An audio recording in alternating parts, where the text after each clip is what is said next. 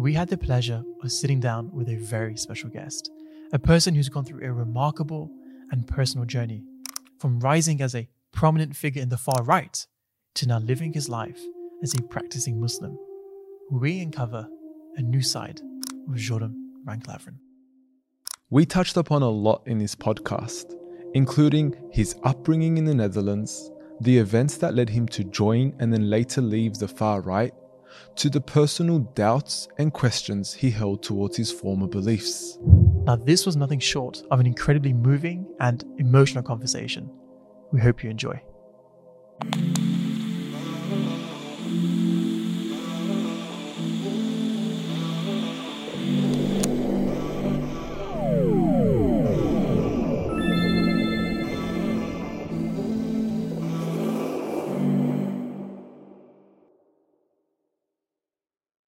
Assalamu alaikum to you guys at home. Today we have a very, very special guest, someone who we've been trying to get on for such a long time, and alhamdulillah, we're finally here. This is an incredible honor to have our brother joining us all the way from the Netherlands, Brother Joram van Klaveren. Brother Joram, how are you today? Alhamdulillah, thank you very much. It's a great honor for me to be on your show, so thanks. There's plenty to discuss. And we also joined of our dearly beloved brother, Kamal. Inshallah. And you've also got this brilliant book, an autobiography that I highly encourage everyone to read, inshallah, covering your story, including the intricate details.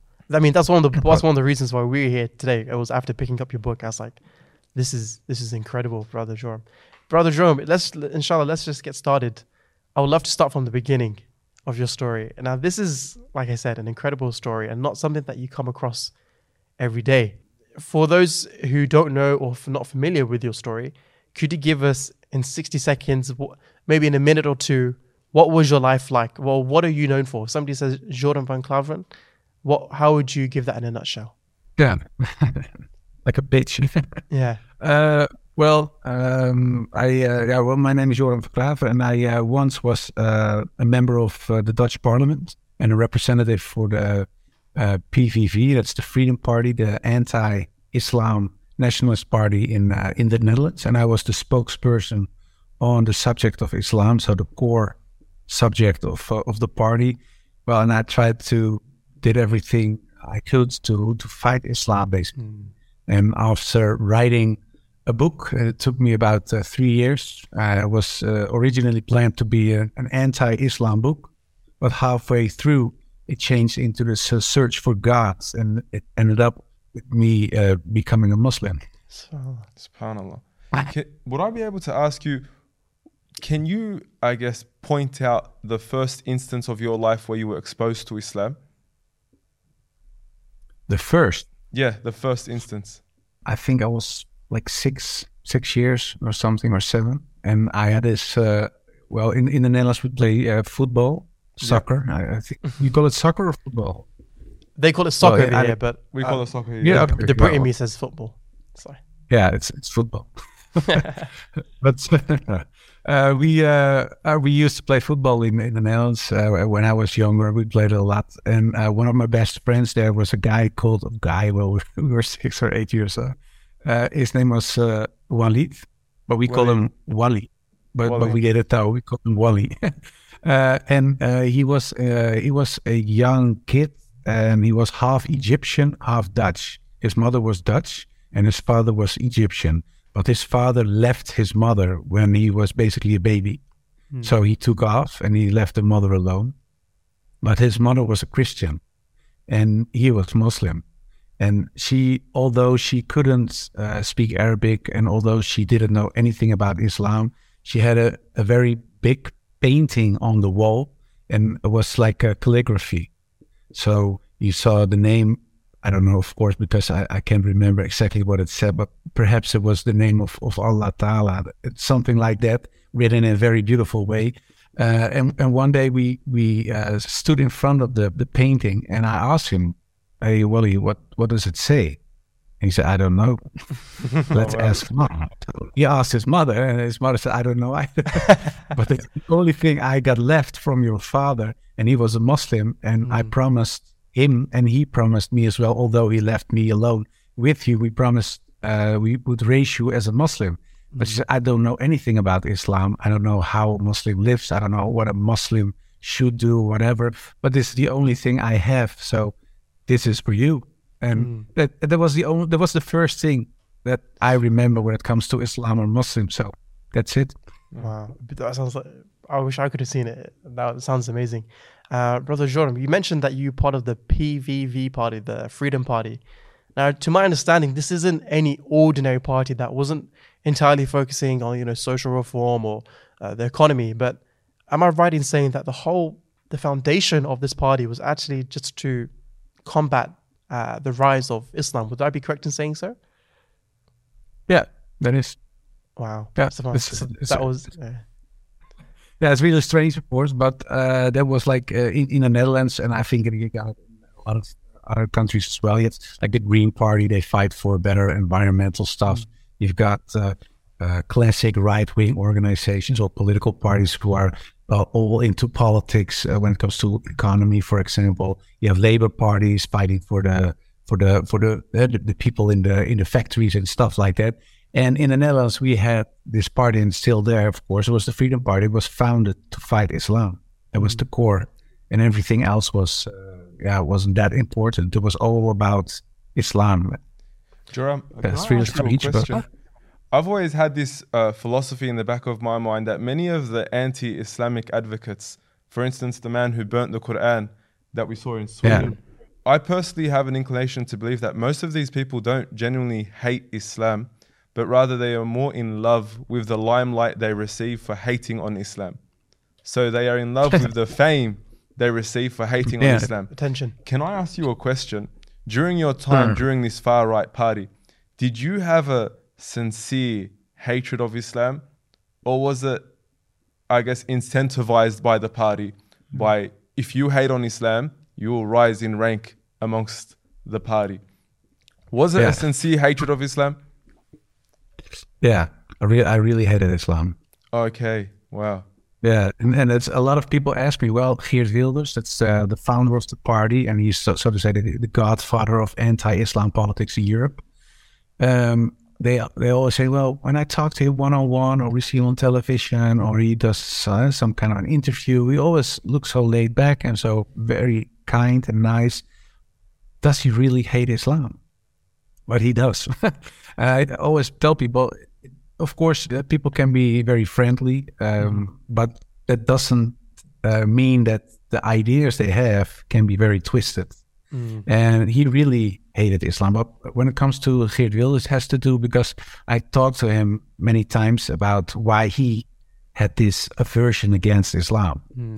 And he, when he was a younger guy, like 18, 19 years old, he traveled to the Middle East. And he lived in Israel for a very long time. And he worked on a kibbutz. And a kibbutz is like a collective farm, so to say.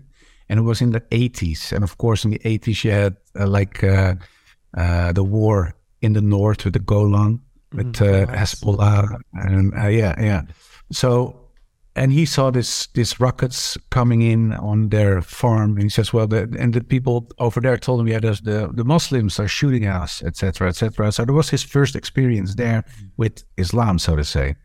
Then he went to Syria and Jordan, and he stayed there for a time. He said, well, I've met a lot of nice people there, but when I look at the countries, they're all wrecked. They're all devastated in the way they treat their women, etc., etc. And it has to do with their religion. That's Islam. Islam preaches this way of life, and that's why they're so backwarded, etc., etc. So then he came back, and he was still in the Liberal Party of the Netherlands, and it's the same party of our current Prime Minister, Mark Rutte. And he left the party in 2004, I think, 2003, 2004, because of a discussion about Turkey, the country. And they promised in the European Union that Turkey could become a member state of the EU. And he said, well, that will never happen because it's an Islamic country and we are a Christian continent, so to say. So he said, well, I don't want to have talks no matter what. And they told him, well, we have to, etc. He said, well, if you don't explicitly say that Turkey will never be a member state as long as we are in government, then I'll leave the party. I said, well, we're not saying that. So he said, well, I'll leave the party. So he left the party because of his idea that Turkey could become a member state in the future. And he said, I don't want to have Turkey as a member state because it's an Islamic country. It's a country, yeah. Then he left. And that was the same year that a famous filmmaker, Theo van Gogh, he was murdered in the Netherlands. Yeah. They shot him and they tried to slit his throat, and they stuck a knife in his stomach with a letter on it. And on the letter was for Ayaan Hirsi Ali. You know Ayaan Hirsi Ali, perhaps? She's famous. She lives in Gaza. She used to be a member of the Dutch parliament as well. And she was in the same party, and she was a friend of Geert Wilders. So she talked with Geert Wilders a lot about Islam and her own experience in Somalia, etc., etc. Half of the things she said later on weren't true, but it's another story. But he was there, so he was influenced in many ways, and that made him in the end anti-Muslim. And of course, everything he said got a reaction from Muslims in, first of all, of course, the Netherlands. So he got a lot of hate from the Muslim community. And of course, he said very hateful things. So it was like a spiral, so to say. So the first experiences, him in the Middle East, Ayaan Hirsi Ali, Turkey, murder of Theo van Gogh, the things he said, etc. That made him very anti-Islam. I mean, that's very sad to hear. I mean, it's quite interesting that he's actually forgotten perhaps maybe the symptoms as to why these things have occurred and, you know, the history of all this. But it's also quite sad that if he's in Syria and Palestine and Jordan, you know, these are actually quite rich places for people to study Islam for. To meet Muslims, to actually sit. I'm sure he would have been around with a lot of the luminous scholars that we had, God rest their souls, in Syria and in Palestine and in Jordan. But I guess my question would be to you next, Brother Joram, is that, for you specifically, why was Islam this alien thing? I mean, I can understand as to what this your former colleague, leader had told you, but I guess on your own individual journey, I mean, how did this kind of hate, as we've said, culminate into joining the PVV? Why was Islam this alien thing, and why did people hold this kind of view that Islam is this foreign thing and a threat to our way of life? Because I think I've heard you say before that, you know, your party represented freedom, and Islam is basically the full stop in ending that freedom. Yeah, that was the narrative. So Islam is everything but freedom. But freedom, yeah. That was it's like a slogan almost. But why did I hate Islam? Well, with me it has to do a little bit with the way I was brought up in a theological way. It was not so much that my parents told me to hate Muslims or whatever. Because where I lived in Amsterdam was in the 80s. There were practically no Muslims in the area I lived. I lived in a part called De Bijlmer. And it was more, there were a lot of artists back then and people from Suriname. And it was a lot, but there were no Muslims. So it had nothing to do with that. And the only Muslim I knew back then in the first years of my youth was Wally, the guy we talked about. But we were very traditional in a way. When you look at the church we were a member of, was the Reformed Church of the Netherlands. We were one of the last, I think, families in Amsterdam, because Amsterdam, of course, very liberal city, very secular city, but we weren't. So we were still practicing. We prayed before dinner, after dinner, to church. We all got baptized. We all got biblical names. My grandfather was like a help minister, so to say. So we were very Christian in a way. Mm-hmm. We read from the Bible. But I was kind of a nerdy guy as well. So I loved to read a lot. And what I did was reading about my own religion, because I wanted to understand, why am I a Christian? What is Christianity? Why aren't the other religions in the world true? Stuff like that. So when I was, let's say, 14, 15, 16 years old, and I read a lot of books, and one of the books, one of the people I read a lot from was Erasmus and Martin Luther. And those were big names. Yeah, Martin Luther. Not Martin Luther King, to anyone that's thinking that at home. This is the other Martin Luther. Martin Luther King was centuries later in the US. This is Germany, it's the year 1517. Martin Luther started Reformation, and the Reformation was like the separation from the Catholic Church, because he said, well, there are a lot of things in the Catholic Church that aren't really Christian and that aren't in the Bible. So let's go back to the Bible only. The Bible is sola scriptura in Latin. So this guy wrote a lot about Islam as well, and was always in a negative way because of the context back then, the geopolitical context, because the Ottoman Empire back then was the big enemy of European states. And so when he said, we're writing about the other with a capital O, he explained to the people in his time and his context, in his part of the world, why the other people were so horribly wrong and scary, etc. And so because they were Muslim. So he wrote about Islam in a very negative way. He even wrote about the Prophet, and he called him the Antichrist. So like, so to say, Dajjal. Dajjal, yeah. So that influenced me because, of course, these were the big names in my own tradition. And when I asked the minister, and I asked him, is this true? He said, well, yeah, that's true. It's true.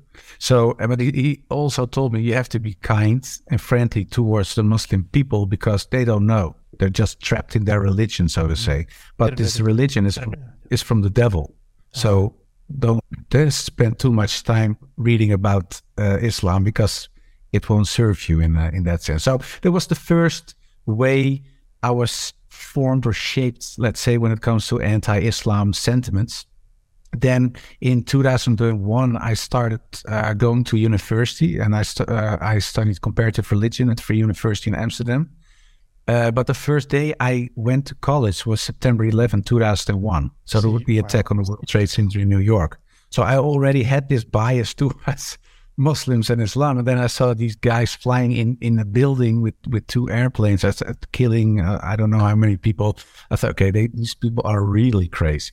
And then a few years later, this guy, Theo van Gogh, we just talked about, he was murdered not too far away from my old house in Amsterdam. Wow. And I saw, okay, jihad has came to Europe, so to say. So I thought, okay, now, yeah, and I thought, well, I have to do something to protect the country from all these crazy people, this Muslim with their devil ideology, etc., etc. So what can I do to change the way things are going now? I go into politics because then you are the most influential in a way. So I can change the law, etc., etc. And then and in the same year, in 2004, Geert Wilders left his Liberal Party, the party of our current Prime Minister, and he started his Freedom Party. And he said, well, the core message is fighting Islam. Islam is alien to the Judeo-Christian Europe, Islam, etc., etc. So, and I thought, well, this is the guy.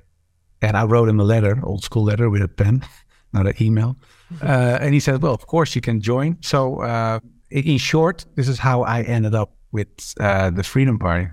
How did your parents react to that? But how did they receive this news? Yeah. Well, most of the Protestant people aren't that anti-Islam, of course.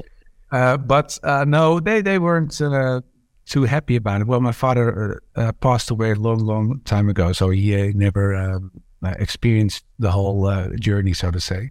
But my mother did, and especially my grandfather. My grandfather was a very important person in my life, and he was like I said, he was a very Christian person, and he told me that he couldn't understand why I was joining the Freedom Party because he's a secular guy, he's an atheist. So why would you want to work for an atheist when it comes to politics? You have this small, very Christian organization in the Dutch parliament. It's called the SGP. It's it's almost a party from the church I was a member of in the past. And he says, well, you have to join the SGP. That's the normal way to do, because this guy, he's like a market guy. He screams a lot, and he's an atheist. And of course, my grandfather was from this tradition that didn't like Islam in a way. But there was this, there were two phases when it comes to Protestantism and Islam. There are two phases. One, on the one side, they say, well, Islam is from the devil. And then the other, there's this other part of the tradition that says, well, no, Islam is far nearer to us than, for example, Catholicism. And like I said in other conversations, when you look at the history of the Netherlands was liberated in a way with the help of the Ottoman Empire. and of course they were Muslims.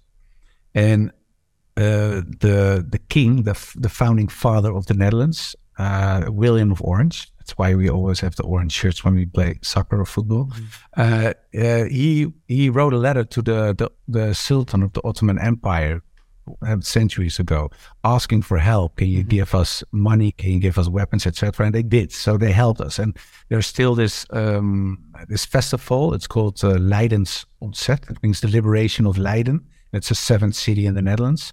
And every year in October they celebrate it, and they used to wear shirts with a half moon on it, a crescent moon. And they said, we rather be Turkish than Papish. And we translate it into normal English. It says, I'd rather be a Muslim than a Catholic. Yeah. So this church, this tradition was in my church, very much alive still. So my grandfather always said, well, I'm not too fond of Islam, but don't forget, we are here partly because of them. So you went ahead and you decided to write a book proving Islam as a false religion. This was a very, I guess, bold statement of yours, very bold move of yours to write an entire book proving Islam as false. At what point during that process of writing the book did you realize, hang on, I've got something wrong? There may be some truth towards Islam. At what point? Yeah, well, I perhaps like a little intro why I start writing the book. In the Freedom Party, it's not allowed to write books on Islam if you're not Geert Wilders, because he was, so to say, the poster boy of the anti-Islam movement. So he wrote a couple of books, and I wrote with him. So, but there was not really a book of mine, of course. There were other people there that said, well, perhaps we can write it. No, I'm the guy who writes the books. He is the face, he's the name, etc. So, and that's okay, because when you look at it from a PR technical perspective, that's okay. But it was always kind of superficial. And I thought, because I studied comparative religion and I was a practicing Christian, he wasn't. So I thought, well, I have to explain to the people why I think from a theological and from an academic perspective, why is Islam such a danger? And in 2014, I left the party. I left the Freedom Party because we got into a discussion about a statement he made during a rally. He said, do you want more or less Moroccan people in the Netherlands? And the whole crowd started shouting, less.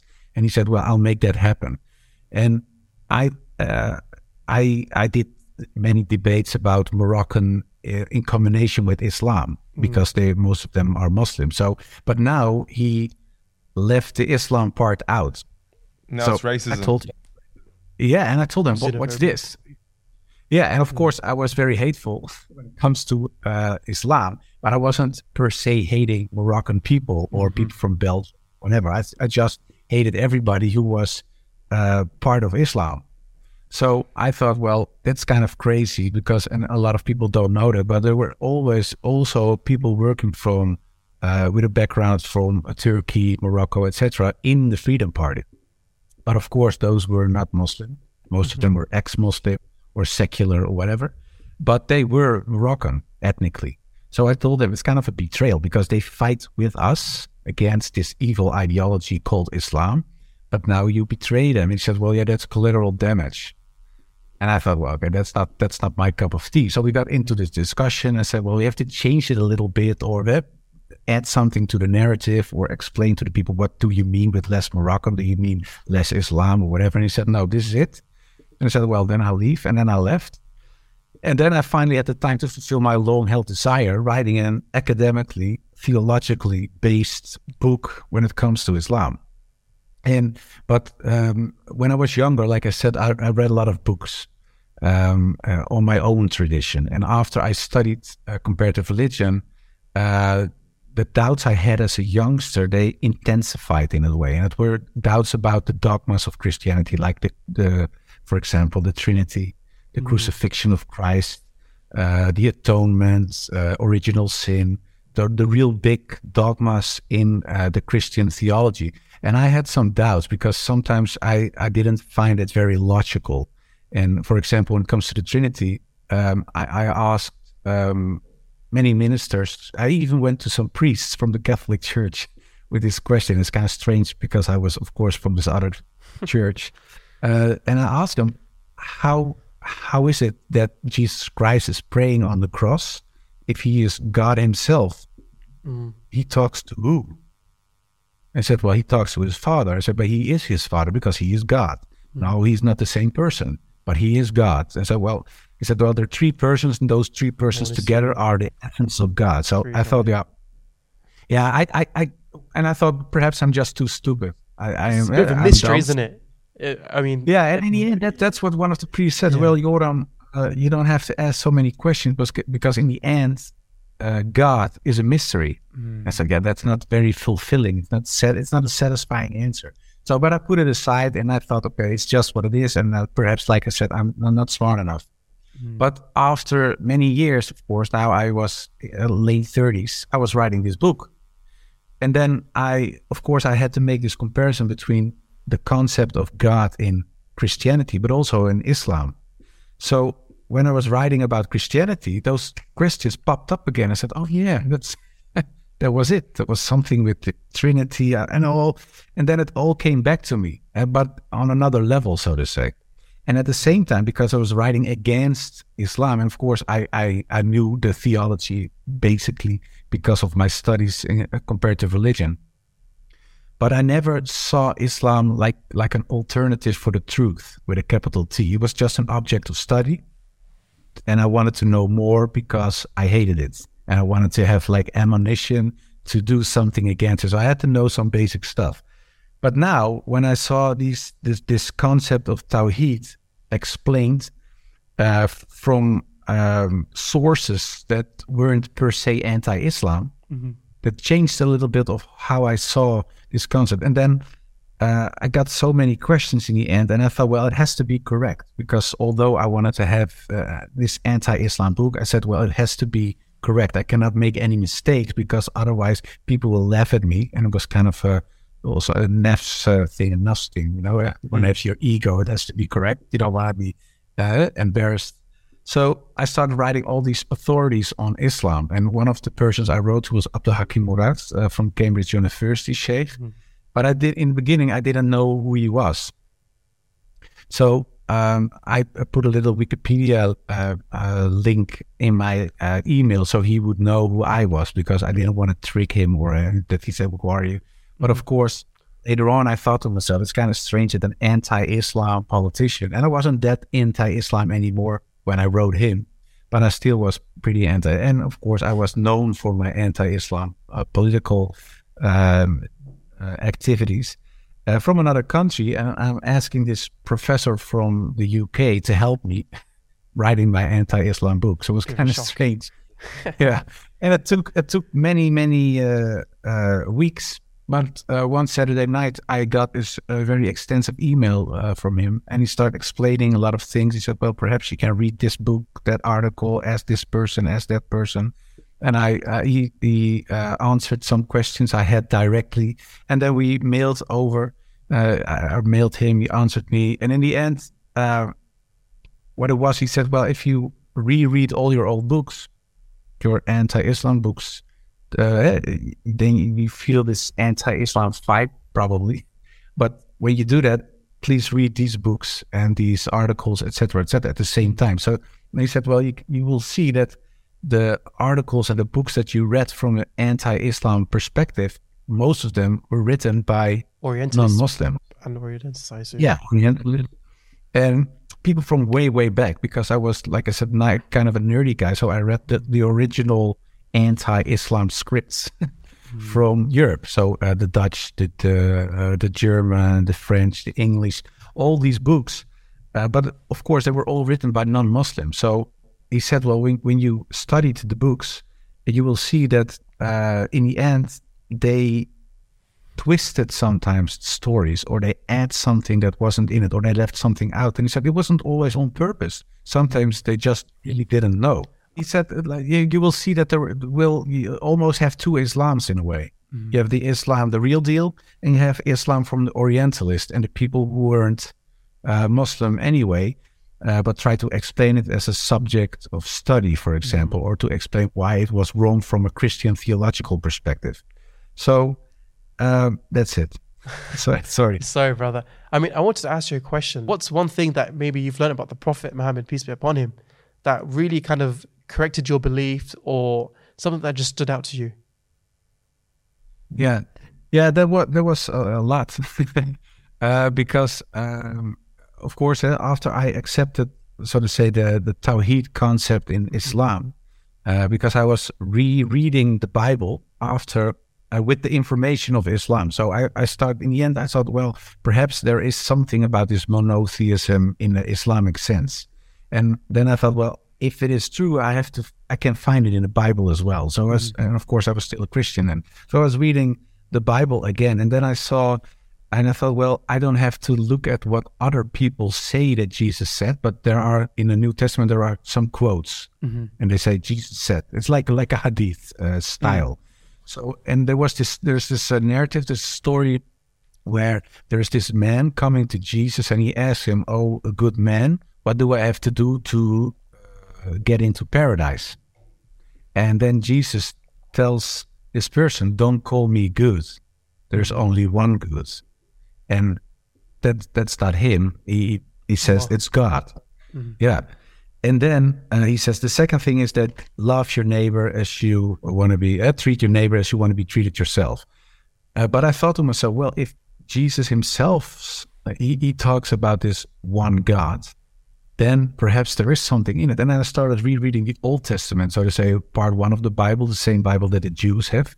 And there's this monotheism, one God, one God, one God. And there's this passage in the New Testament as well. Then someone asked the same question, Jesus, and he says, the first thing that he says is, "O Israel, hear, O Israel, your God is one. There is one God." And I thought, well, if Jesus himself repeatedly talks about this one God concept, and I find it in the Old Testament, and the Muslims talk about it, perhaps there is some truth in it. So in the end, I accepted it as, okay, perhaps this is true. It is just one God, and Jesus is not God.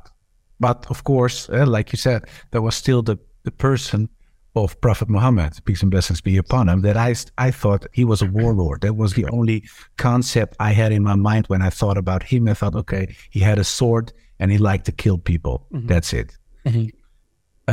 But then, of course, I started reading books from the Muslim tradition, so to say, the Islamic tradition about him. And one of the first books that I read was from Martin Links. It's called Muhammad. His life based on the earliest sources. And that was for the first time that I saw him not only as a warlord, but I saw him, like you said, like a father, but also like a friend, like a neighbor, and like as a teacher. So I saw him as a man. Complete man, not just a picture or a cartoon almost, because that's what was in my head. But now I saw him as the person that he was. And then I was reading about his life, and I came across the story of Hind. And Hind, of course, she was the wife of Abu Sufyan, a big enemy of Islam. And she, and it's the summary, and correct me if I don't say it correct, she gave money to a person to kill Hamza, the favorite uncle of the Prophet, on the battlefield. And what happened. He got killed, and they cut off his nose and his ears. I even take a bite from his body. So he was horrible. It was horrible what happened. And of course, the Prophet was very sad. And years later, Muhammad, peace and blessings be upon him, came into power in Mecca. So I thought, okay, now Hind was still there, because some Sahaba came to him and said, well, Hind is still here. What's to do with her? So I thought, okay, now she will get crucified or burned or whatever. Yeah, the revenge in a way. And he said, well, I cannot look at her right now because of what happened, but bloodshedding is over, so she can leave if she want to leave, and if she want to stay among the Muslims, these are the new rules, etc., etc. And I thought to myself, well, that's very remarkable, because in my mind, he was the most horrible person on earth. And if even normal, friendly guys, if someone kills my favorite relative, and I'm able to kill that person, I probably kill the person. Of course, it's not something you should do, but that's the emotion. Yeah, of course, because we're weak in a way.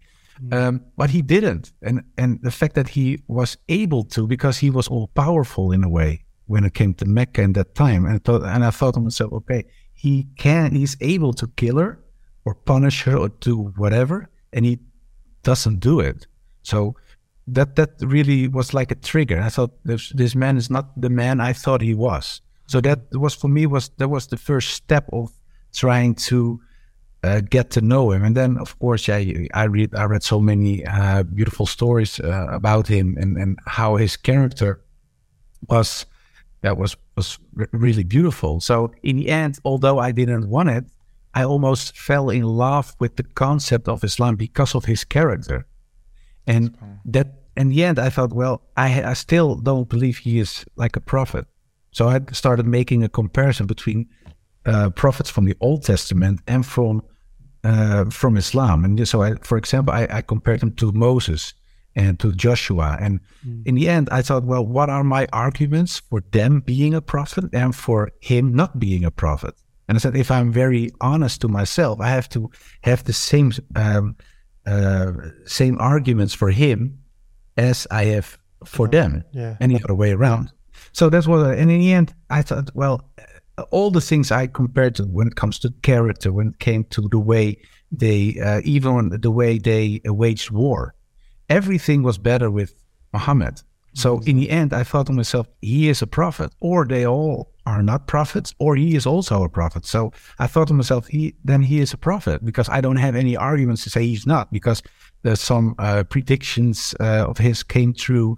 His character was beautiful. He preached one God. He explained, he lived, he practiced what he preached, so to say.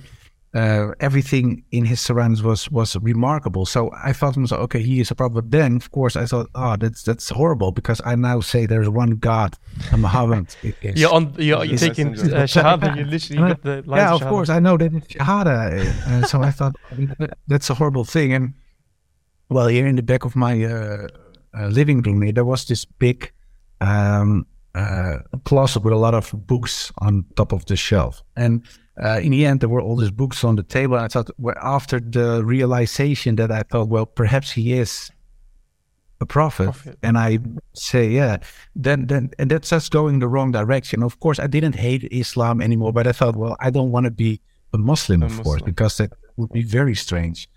And I put all the books away. And one of the books, because a lot of books fell from the shelf because it was too full, there were too many books. And one of the books that fell from the shelf was the Quran. It sounds a little bit like fairy tale, but it really happened. So when I picked it up, it was open with the contents down. So so I picked it up with my thumb, and my thumb was on Surah 22, verse 46, ayah 46, and it said in the translation, it's not the eyes that are blind, but the hearts. And then I thought to myself, that really is my problem, because I really can see what I've written down. I understood what I've written down. Nobody forced me to write the book, but I still didn't want to be a Muslim. So it was something else. It was not a rational thing. It was an emotional thing. It was something from the heart. So, and then I made like a little dua. Of course, I was not a Muslim yet, but like a little prayer, and I said, "Oh Lord, I don't care if it's the truth is from Christianity or Islam, but just give me a sign so I know the truth and that I know what direction I have to go." And I was expecting like an angel or something, but of course I didn't. So I went to bed, and when I woke up the next day, I felt very secure. And thought to myself, well, I think I'll be a Muslim. I think I'll convert to Islam. And all the doubts were gone. And of course, I had a lot of doubts, but I felt very strong. And then, of course, I started telling people. And the first one I told was my wife. SubhanAllah, Brother Joram, that's, it's always incredible to hear these things that just happen. Allah puts it for people like that, and it's in their path, and what's meant for them is meant for them, SubhanAllah. Brother Joram, I wanted to ask you, we see a wave of people converting. You may be familiar with a former priest, Brother Hilarion, who just converted. He was a Russian Orthodox priest. Like, I don't know how you get more traditional in the Christian school of thought than that. Like, that's amazing. And for us in Australia, we've had former far-right persona, Sherman Burgess, who was, at his height not too long ago. what is this attraction to Islam that you find people from different paths are coming towards? Why do you think what does Islam offer to people from such backgrounds, whether it be ultra traditional or traditional or from ultra far right? Well, in the end, I think it's because it's the truth with a capital T. Because in the end, that's what attracts you. And of course, people have many arguments, many reasons. For me, I was of course a practicing Christian, so it wasn't. It had a lot of people say did it have anything to do with politics, but for me, it didn't have anything to do with politics. It was really a theological journey for me. So, and other people might have other reasons or other journeys, and I don't know them, of course. But in the end, I think what attracts people to Islam is the truth. Allah said this is the only religion in a way, the only true religion. So in the end, we all have like fitra. So you're attracted to this. The innate truth. disposition to know God. Yeah.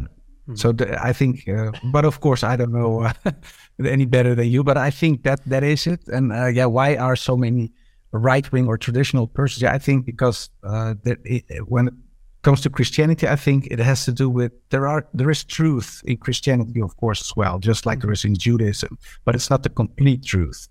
So some things are changed a little, like the concept of tahrif. Maybe some things are added, some things are left out or twisted or whatever, but there is this truth in it. So in the end, if you meet the real truth, then you recognize it. You say, oh yeah, that's it. So for me, it was really like coming home. It was like a puzzle. Like I had always trying to puzzle, and in the end, it fits. And then it felt very, like I said, it felt very complete. And a lot of people always say, well, Islam means peace. Of course, it means, in a literal sense, it doesn't mean peace. But I know because it's the same root word, of course, SLM. But that really is what I experienced, and I still experience when I think of the fact that we have Islam. That the thought only of having Islam already starts calming me. So, yeah, really, it still feels very. I feel very happy. MashaAllah. Joram, we began the podcast by asking you what was your life like before Islam, during the far right days of your life and during the far right political stage of your life. The J days. Yes. What is your life like now as a Muslim, as a husband, as a father? Yeah. Well, I'm very happy. I think most people who live with me are very happy as well. And my mother told me not too long ago that she still didn't like the fact that I became Muslim, but she said, "I like you. You're sweeter as a Muslim son than as a Christian son." So that was very sweet in a way. It was like an insult and a compliment in one. But that's mothers can do that, of course. I'm still very happy that I took Shahada and that I became Muslim. It's the only real decision that I made in my life. That I never made a decision that I thought about 3 years in the end, and that I wrote a book about. And because some people say, well, aren't you going to convert to Hinduism or whatever religion in a later stage of your life? And I said, no, and they said, well, but you used to be a Christian. I said, yeah, but when I was a Christian, it was not my decision. I was born a Christian in a way. Yeah, because my parents raised me that way, and I'm very grateful for the way I was brought up, and they're very sweet, etc. But that was not my decision. The only time that I made a decision when it comes to religion was me becoming a Muslim. And I did that very, very, I never thought about anything so deep and so long.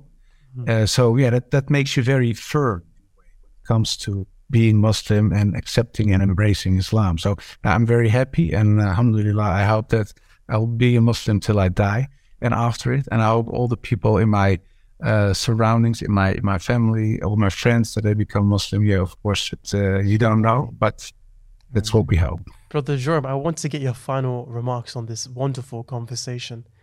Everyone's on their own path, struggling to find God, whether it be from a Muslim perspective or a non-Muslim perspective. What advice would you have for people who are seeking an interest into Islam? What can Islam offer to the layperson, to someone who's removed far away and has no idea in Islam, but perhaps seeking an interest, and to those who are seeking an interest, what does Islam offer to someone like that? In the end, what it offers is peace, peace of heart and mind. Because when I was a Christian, I always had this like a struggle between heart and mind, because I really wanted to believe, for example, the Trinity and the whole Christian dogma concept, but in my heart, I couldn't. If I was really honest back then, I knew I wasn't like, so to say, 100%. It was like 90 or 92. And the day I became Muslim and I embraced Islam with heart and mind, that was how it felt, because like the disconnection that there always was gone. So I really could believe what I wanted to believe, and what I wanted to believe was really there in my heart as well. So it makes you complete in a way, in a religious sense, so to say. So that's what it offers you, and of course, we all hope that it offers you something more in the akhirah, in the life after this life, of course. But for here in the dunya, it gives you peace of mind, peace of heart. It gives you direction. So yeah, I recommend Islam to everybody. Yeah, 100%. And I feel like as a Christian coming to Islam, it's not like you're throwing out everything. You've still got the prophets, you've got a love for Jesus, a love for Isa alayhi salam. You've got all the prophets of the tradition, you've got Moses, Noah, you've got everyone. You've just got that final piece of the puzzle. Muhammad sallallahu alayhi wasallam. Yeah, really. Yeah, it's like a cherry on the cake. And it's what's in the Islamic tradition. Today I completed your religion. That is it. That's really it. And especially when you're from the Judeo or Christian tradition, after you been there and you see Islam and you embrace Islam, and then you see it's like part 1, 2, and the final chapter. That everything that was. Yeah, it's really like a saga. All the things that weren't clear in part 1 and 2 were clarified in part 3. You got to wait to the finale. You've got to stick to the end. Like, you have to wait. Yeah, no, in a way, yeah. Jazakallah khairan, Brother Joram. It's been a phenomenal discussion. It really has. I've really enjoyed it, and like I said, we worked so hard for both of us to be here, and alhamdulillah that God was able to allow us and to facilitate this beautiful message. And to everyone at home, I really hope that this message, for me, it really stuck to me, and I really hope it brings a benefit to all those watching at home. Thank you to all those watching at home. It's been an honor. If you have any other guests that you would like to see on this podcast, please do let us know in the comments. Brother Joram, any final comments before we leave? No, I would like to thank you for the time and for all the good work you do. You have a great podcast here. So please,